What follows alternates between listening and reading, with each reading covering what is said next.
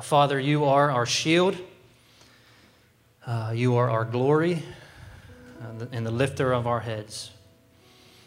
And so we come before you this morning begging, crying for your Spirit to fall on this place, to penetrate our hearts and our minds. Would you give us clarity of thought this morning? Keep distractions out of our minds as we hear the word preached. Open our ears and our hearts to what you want us to hear. Father, we just beg for you to do this for us.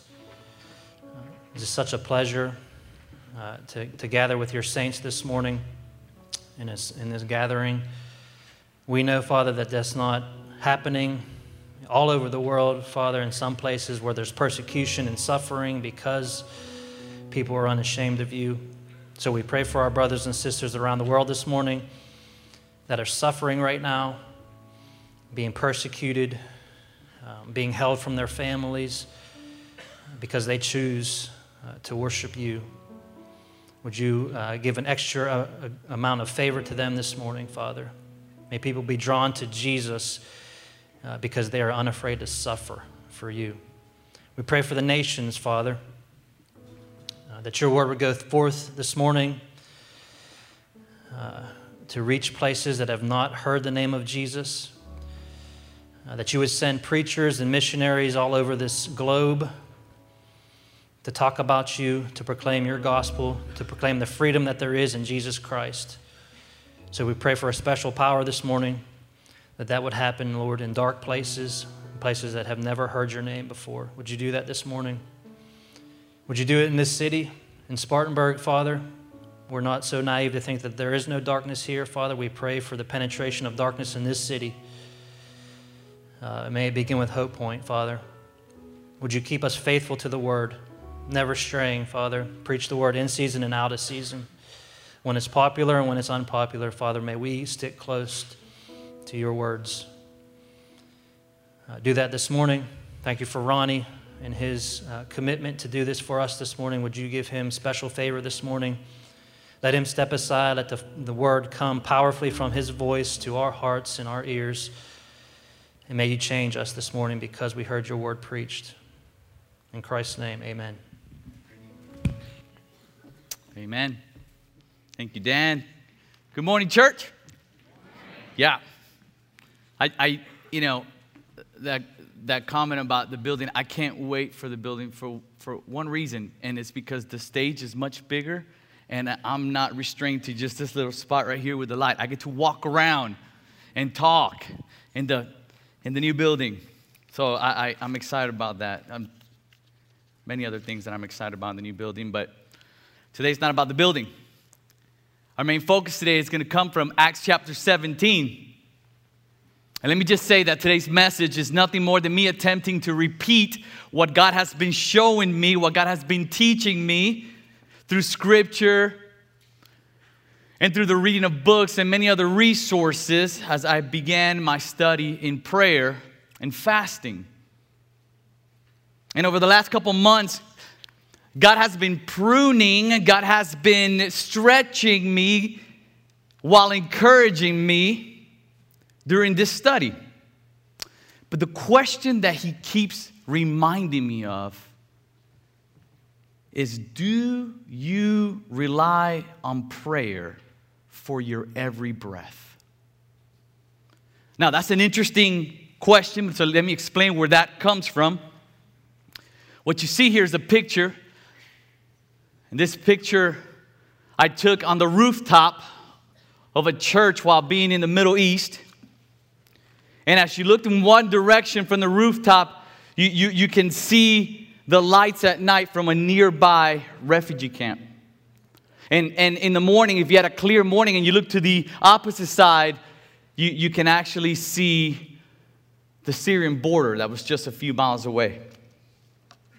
But it was on this rooftop with a couple other guys from here that I heard one of the most incredible sounds that my ears have ever heard.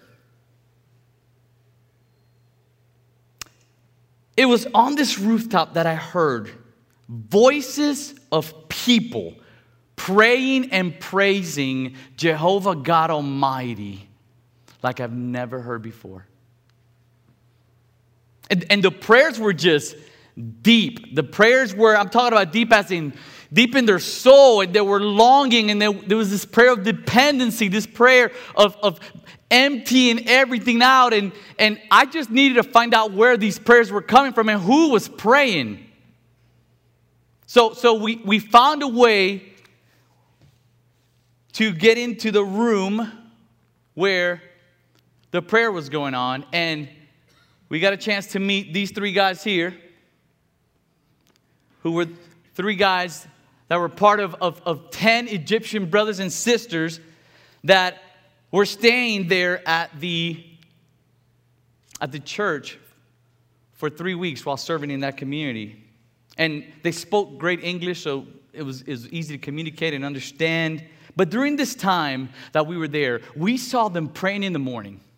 We saw them praying during the day. We saw them praying at night. Everything about them was about prayer. So I just had to ask one night, what has brought about this deep passion for prayer? So we quickly learned that everyone on that team of 10 had either a family member or a very close and dear person to them killed because of their faith in Christ. And one of them responded to my question with such humility and such love. And he said, we rely on prayer for our every breath. And I was stunned. I was stunned. I was speechless. Because everything about these brothers and sisters gave evidence of life out of an overflow of prayer. And it was so encouraging, and I wanted it so bad. Oswald Chambers once said, prayer is the vital breath of the Christian, not the thing that makes him live, but the evidence that he is alive. And as we kept the conversation going, the conversation quickly went south, and it got really awkward. I mean, it went south quick, because this dear brother turns to me and looks at me after sharing, and he says, what about you, dear brother? How's your prayer life? How can I pray for you? And I just didn't have a good answer. It was awkward. I didn't have a good answer, so I got all holy and biblical with my answer. And I said, I want the holiness of God to penetrate and be magnified. And the look on this dude's face was as like I was talking in Spanish to this Egyptian dude. I mean, he was so confused by what I was saying. It was awkward because my prayer life is weak. And there's a lot of truth to the studies that show that one of the easiest ways to make a conversation awkward in this church is to ask someone how their prayer life is going. Try it. Not today, because you're thinking about it now, but try another day. I mean, it happens. It just gets awkward, and there's a lot of truth for all of us in that, because we all struggle in prayers at times, and that's okay. And here's the thing. We have this fantastic opportunity to talk to the artist of every sunrise. We have the opportunity to talk to our Heavenly Father who has adopted us into His family. We have the fantastic opportunity to talk to the judge of all mankind who has dismissed our case because our infinite fine has been paid through the blood of His Son. We have that opportunity, but yet we struggle to pray. Why? Now, we could answer that question from a lot of angles, but this morning, I just want us to consider the warning Paul gives us as he speaks to the people of Athens in Acts chapter 17. And let me give you a little background. Acts chapter 17 begins with Paul being Paul, and he's proclaiming the gospel in Thessalonica. And often, as often the case, gospel haters begin a riot and they run Paul out of this place. And so Paul ends up in Berea. And Paul wastes no time. As soon as he arrives to Berea, he begins to proclaim the gospel. But when the gospel haters of Thessalonica find out about it, they go to Berea, and what do? They run Paul, stir up the crowd, and run Paul out of Berea. So Paul ends up in Athens as he waits for Silas and Timothy. And here's where we pick up today. So in Acts chapter 17, verse 16, says, while Paul was waiting for them in Athens, he was greatly distressed to see that the city was full of idols. Now, let me stop there and explain why this is so important. Can't miss this. Athens was filled with example of artistic beauty, especially the statues of the Greek gods and the architectural magnificence of its temples. It was just a beautiful place. And when we read Paul saying that he was greatly distressed to see the city full of idols, it's because the city was literally drowning in idols. Some scholars estimate that there were approximately up to 30,000 idols in a city with a population of just 10,000. In fact, as a matter of fact, people used to proverbially remark that it was much easier to find an idol than a man there. So in verses 17 to 22, Paul begins to proclaim the gospel, and a debate breaks out, and Paul gets brought into a meeting with philosophers and the Council of Athens, and he boldly stands up and says this. People of Athens, I see that in every way you are very religious. For as I walked around and I looked carefully at your objects of worship, I even found an altar with this inscription, to an unknown God. So you are ignorant of the very thing you worship. And this is what I'm going to proclaim to you. The God who made the world and everything in it is the Lord of heaven and earth and does not live in temples built by human hands. And here's the text where we're going to sit in today. This is our main text. And he is not served by human hands as if he needs anything. Rather, he himself gives everyone life and breath and everything else. Now, that's a warning. That's the warning I want us to take a look at today. Because if we're too quick to read over this, our normal response would be, preach it, Paul. Preach it. It's a good word. Man, that's good, Paul. But here's what's interesting about Paul's message to the people of Athens. If we think that we have nothing in common with the people of Athens, we have to realize that Paul is pointing out the same barrier that explains our abundant lack of prayer in our lives. And these barriers just don't happen. These barriers that we're going to talk about, they just don't pop up. These barriers come as we prone to drift into our sinful nature. And we slowly become ignorant regarding our posture towards God. Now, I believe one main barrier here serves as the foundation to the other barriers, but they all explain our prayerlessness. And let's start with the first foundational barrier. I believe the first barrier to our prayerlessness is our desire for self-sufficiency. Our desire for self-sufficiency. See, many of us have been trained from a young age that we need to do whatever it takes to become self-sufficient. And as a matter of fact, our lives are marked by our ability to attain various levels of independence. And in many ways, this desire can be God-honoring. But when this desire is fed and it's not kept in check, it can actually work against the very things we long to experience in God. And the Bible does teach us the importance of responsibility. So that is good. But more importantly, it teaches us that God has created us to be fully dependent upon Him. And one of the primary reasons we lack in prayer is because we have reversed our roles with God. What do I mean? Instead of our posture before God being, you are God, and you are big, owning everything and needing nothing, and I am small, I'm completely bankrupt, having nothing and needing everything, we have reversed that as if God needs us, and we must work in order to bring about all the answers that God is not capable of supplying for us. See, the danger of this reverse posture is that we live with a serving God mentality that actually belittles God.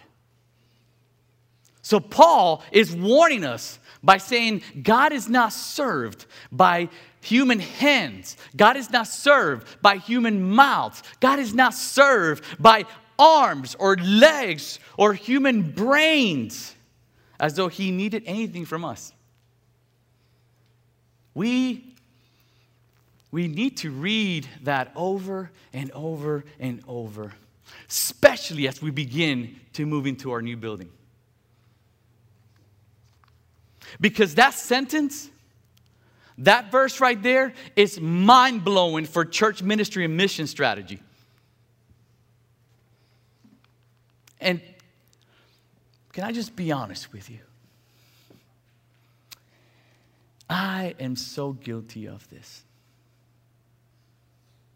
I am guilty of self-sufficiency.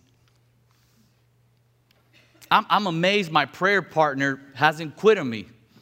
Because every week I feel like I'm always confessing self-sufficiency.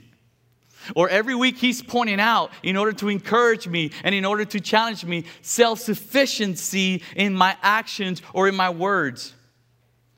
And you and I are prone to drift in a posture that believes that through our new building, we will serve God in big ways.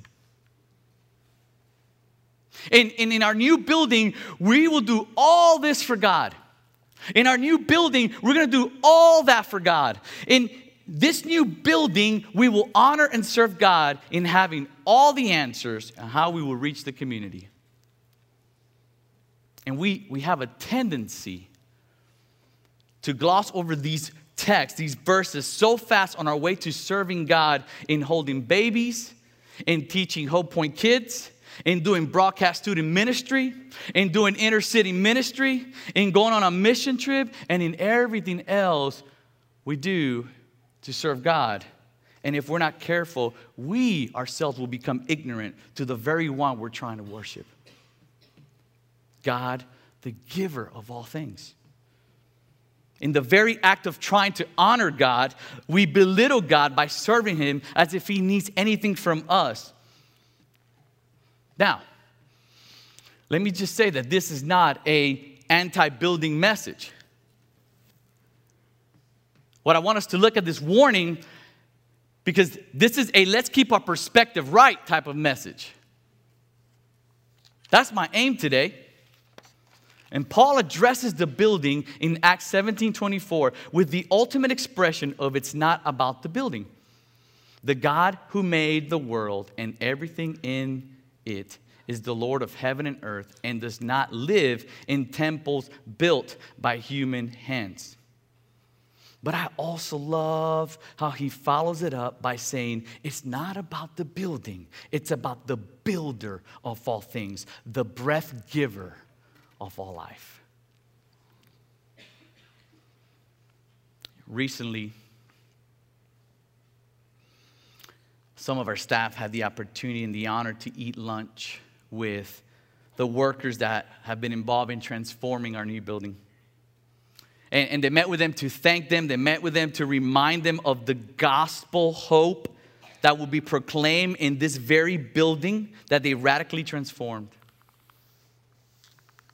And think about every man and every woman who worked on the building on our new property, and every wrench that was turned, and every wall that was painted, and every light and speaker that was hung. What wonderful skills these people have. And what a beautiful structure they have provided for us. But just picture with me for a moment as they're working so hard. It is God every second, breathing into their lungs. And without his breath, even the strongest person in that building would not be able to lift a finger. Oh, church, how we need to lean on the everlasting arms of the breath giver. The second barrier to our prayerlessness is our hunger for worldly pleasures and self-gratification. Paul begins his message in Acts 17:22 by saying, "People of Athens, I see that in every way you are very religious." Now, I don't believe that's a compliment, okay? Because just a line later, he says, "You're ignorant." So I think what Paul was trying to do is point out something else that had a grip on their hearts, something else that was of greater value to them. And they walked around acting religious. They spoke religious lingo, but ignorant to what they were trying to worship. And the danger is that it can be the same with us, believer. See, if we cultivate the taste buds of our hearts for the riches and pleasures of this world, then we will struggle to find value in the important things of God, especially prayer. And our culture has increasingly infatuated with a bent towards self-gratification. I mean, by all accounts, we in America have more money, more mobility, more liberties than ever before, and yet the fruit of our excess is proving to be nothing but rotten at best. And in the midst of our so-called progress, as the news says it, our culture appears to be losing in virtually every important sphere of human flourishing. And we see in Paul's first letter to the Corinthian church, he tells them not to be so concerned when the world acts like the world. In fact, that's to be expected. However, in the same letter, he goes on to say that we should be concerned when the church begins to act like the world. And it's quite obvious that the church in America has traded its hunger. We have traded our holiness for the pursuit of relevance, only to discover that we now have been left with a version of church that is still unappealing to the culture, but more significantly is also unpleasing to God. And in avoiding Paul's warning, many self-professed Christians are living lives that look no different from the lives of their non-Christian friends, neighbors, and co-workers. What about us, church? What about us? In his book, Revival Starts Here, author David Clayton says this: "We have attempted to turn prayer into a cosmic lasso in hopes that we can wrangle the blessings of heaven for the sake of securing pleasures on earth. And in turn, we act like pouting little children when God doesn't leverage the resources of heaven to give us our fleshly desires." Prayer is the heart of worship. And everything needs to be an overflow of prayer. Because prayer is designed to loosen our heart's grip on the temporary things of this world. Prayer helps us recalibrate the palate of our souls for the heavenly feast of God. And until we acknowledge that for which our souls truly longs for and hungers, we will struggle to see the need for praying. Which leads me through the third barrier to our prayerlessness. We're prone to embrace our culture's humanistic bent. Now let me explain what I mean by humanism. Simply stated, humanism believes that human beings are questionably good and their every need is of utmost importance. So this ideology that has crept into many Christian circles, slowly eroding our understanding of humanity's place in the created order of God. And is this pervasive thought that leads many to believe that we are a gift to God, as opposed to we are the receiver of His gift. Acts 17, 24 and 25 says, the God who made the world and everything in it is the Lord of heaven and earth. And He Himself gives everyone life and breath and everything else. There's no gift to God. God gives all the gift to us. All the gifts are His because He's the giver and we are nothing but the receiver. And praise God for that. Because if we were the giver, we would absolutely destroy grace. And when we fail to recognize our tendency to embrace our culture's humanistic bent, we begin to see our need for God as something that's out of date and oppressive. Prayer, by its very nature, will often bring us into a deep awareness of our sinfulness and God's holiness. Now, last time I was here with you, I never landed the plane. But we're going to land the plane today. And in order to avoid a riot after the service by half of you approaching me and saying, well, wait a second, Ronnie, I thought we're supposed to be servants of God. I thought we're supposed to serve God. Paul opens his letters by calling himself a servant of God. Let me just add and say that I'm with you. I'm aware of some of the scriptures that probably are coming to your mind right now when you hear me say, we're not supposed to serve God. And what I want us to take from today is that Acts chapter 17 is a warning on how to serve God in a way that honors God. There is a right way to serve God where you can glorify Him and also honor His grace.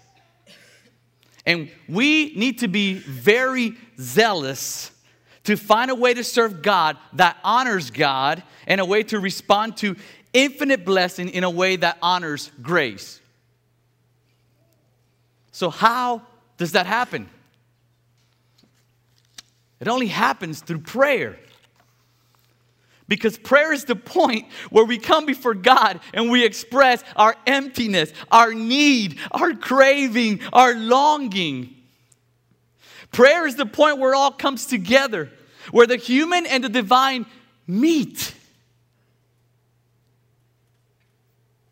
With God being big and infinitely resourceful, and us being little baby children, small and perfectly in need of Him. Prayer is the point where God says, I'm enough. Ask, seek, knock, come, drink. I'm enough for you. I'm enough for you. Prayer is the point at which a bankrupt, empty, helpless human says, what shall I return to the Lord for all of His goodness to me? I will lift up the cup of salvation and call on the name of the Lord. That's our answer, church. What should I render to the Lord for all His goodness to me? That should be the starting point of our serving God. And the answer is, oh God, I will hold up the cup of salvation for more and more and more grace and call upon you to fill it up again and again and again, because you're the giver and I'm just the receiver. That's how we begin to serve God. Prayer is an empty cup of salvation lifted to the Lord. And like my 2-year-old Sophia, she says to me when I turn her round and round and round, and she tells me, do it again, and do it again, and do it again. I don't know what it's about kids. They don't get dizzy. I get dizzy after the second time. But she says, do it again. That's what that verse is saying. We need to be like little children, so dependent of God. And we come before God and we do it again, God. Do it again. I need you more. I need you more. I need you more. Let me close by saying something about the building. Because I don't want you to leave here thinking that I'm anti-building. I am excited for God's grace in this new building. I am so excited. Why? Because it is God's building. And God will use it however He's going to glorify Himself in it.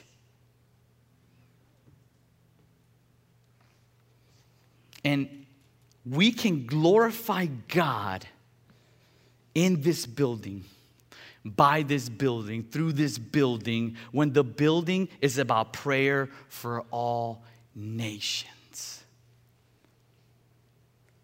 It tells us in Mark 11, verse 17, my house will be called a house of prayer for all the nations.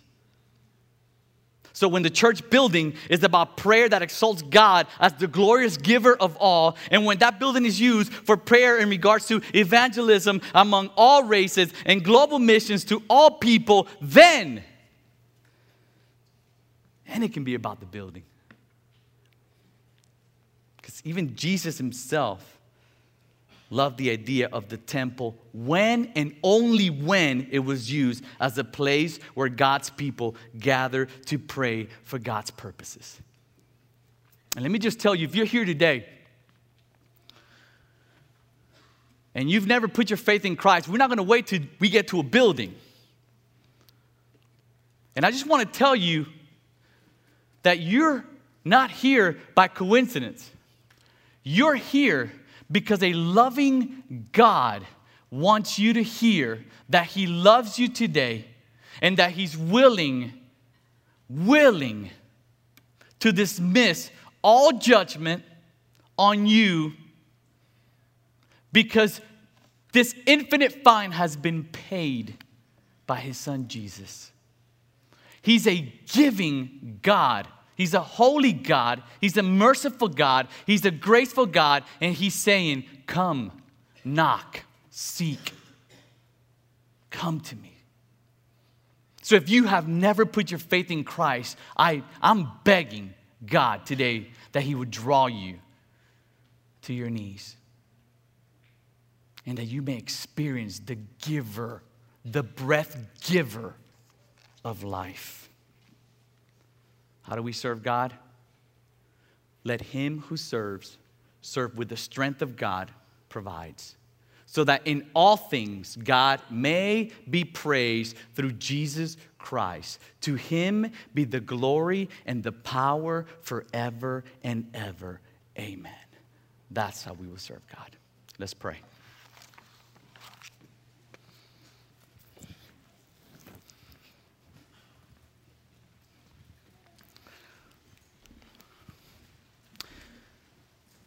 Oh, Father, we come to you, Father, and we repent. We come to you confessing that we seek to be self-sufficient, and we don't even realize it, Father. We come to you and confess, Father, that we're seeking self-gratification and the pleasures of this world, and we don't even realize it, Father. We come to you, Father, and we confess, and we're saying we look just like our non-Christians, friends and neighbors and co-workers. There are times where it's easier to just blend in. So forgive us, Father, for being weak. We lay this at the altar, and we embrace the feet of mercy, because you showed us today that our infinite fine has been paid through the blood of Christ.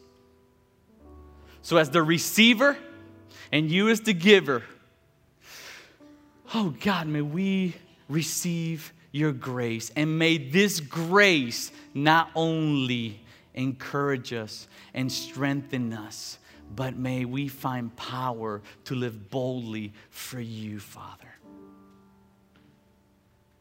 There's someone here that maybe doesn't know you, Lord, and this same grace is for them. Help them to see, Father, that you have a perfect plan, and they chose to walk away. They have chosen to leave your perfect plan. They've rebelled from your goodness.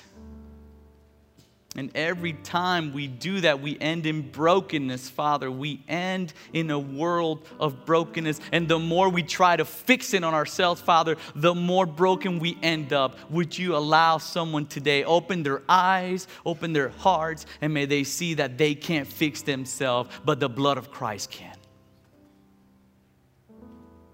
So draw them to your knees. For the believer that needs encouragement today, maybe a bad decision this week, maybe they're going through a hard time, whatever it may be, Father, may they find great comfort in the breath giver of all things today. And we pray all this in the powerful name of Jesus. Amen.